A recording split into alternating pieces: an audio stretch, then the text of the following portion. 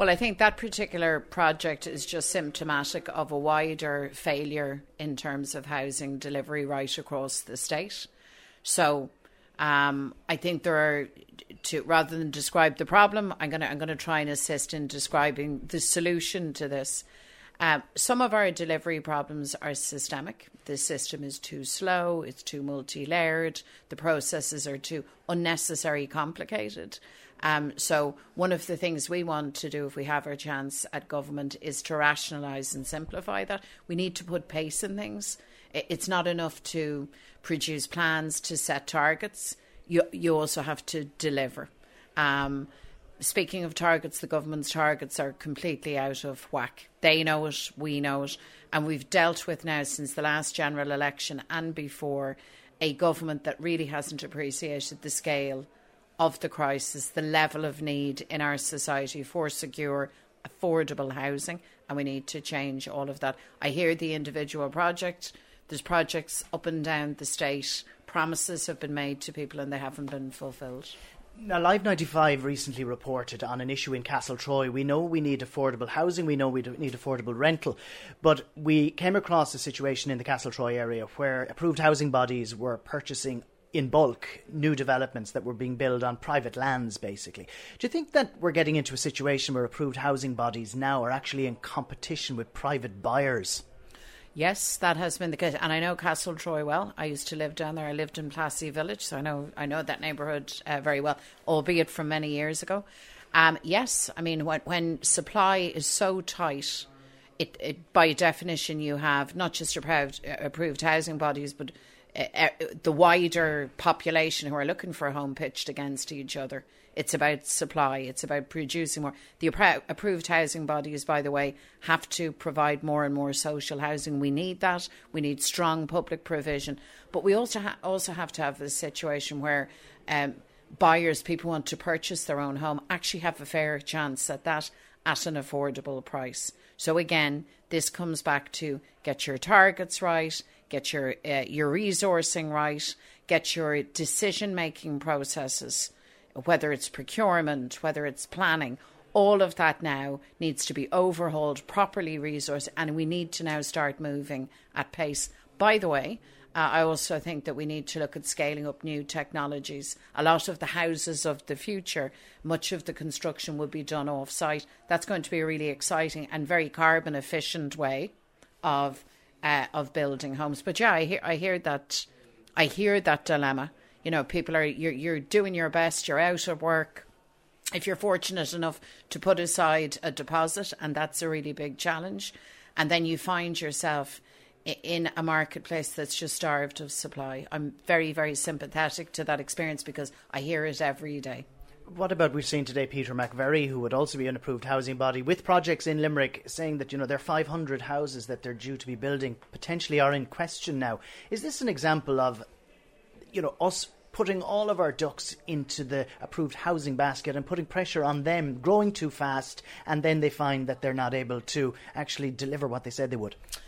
Yeah, well, so without commenting specifically on the McVerry situation, it is true to say that we have expected a lot of approved housing bodies and other agencies that work with people in housing distress, whether it's homeless families or people facing the threat of eviction in rental accommodation, and we haven't always resourced them properly. The state needs to step up and build capacity and resources. And part of that capacity is also good governance. Obviously, when you're spending public money, you have to have transparency, you have to have delivery. So it's a mixed basket. But overall, can I just say, I take my hat off to everybody working in the approved housing agencies, working with families in distress who can't find a home, people who have either the threat or the reality of an eviction, and that's a lot of people across our society. These are deeply traumatic circumstances, and I think it's important to acknowledge the staff that deal with and support people on a human level through this traumatic human experience. Now, we need a government that matches that effort. We're here in a regeneration area, one of 4 regenerations areas in Limerick City. I mean, looking at a 10-year anniversary and of flooding that happened 10 years ago, and looking at a community like St Mary's Park, but there is the possibility they've been let down in terms of the infrastructure that's here. What would you do tomorrow to address the future so these people here are not consistently saying they're being let down?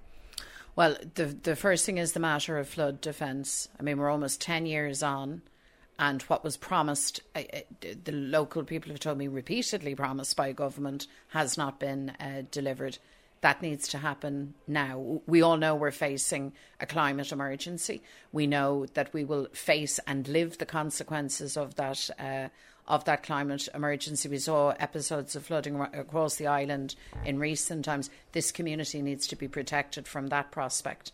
I think also there is a job in supporting this incredible community in what they do best, and that is developing their own community capacity. I am horrified to hear that Mary's Aid, that funding is under question, that there is even the prospect at the end of this year that funding will be pulled, that the community development project is facing into a cut of 50% or more. The money that you invest in community is the smartest, wisest money that any government and that the state will ever spend, because you support young people, older people, community endeavour for mental health, for people's physical well-being and for the well-being of the community. And it's small money. You know, these are small investments in the bigger scheme of things, but they are essential, particularly at a time when our population is growing, our population is more diverse.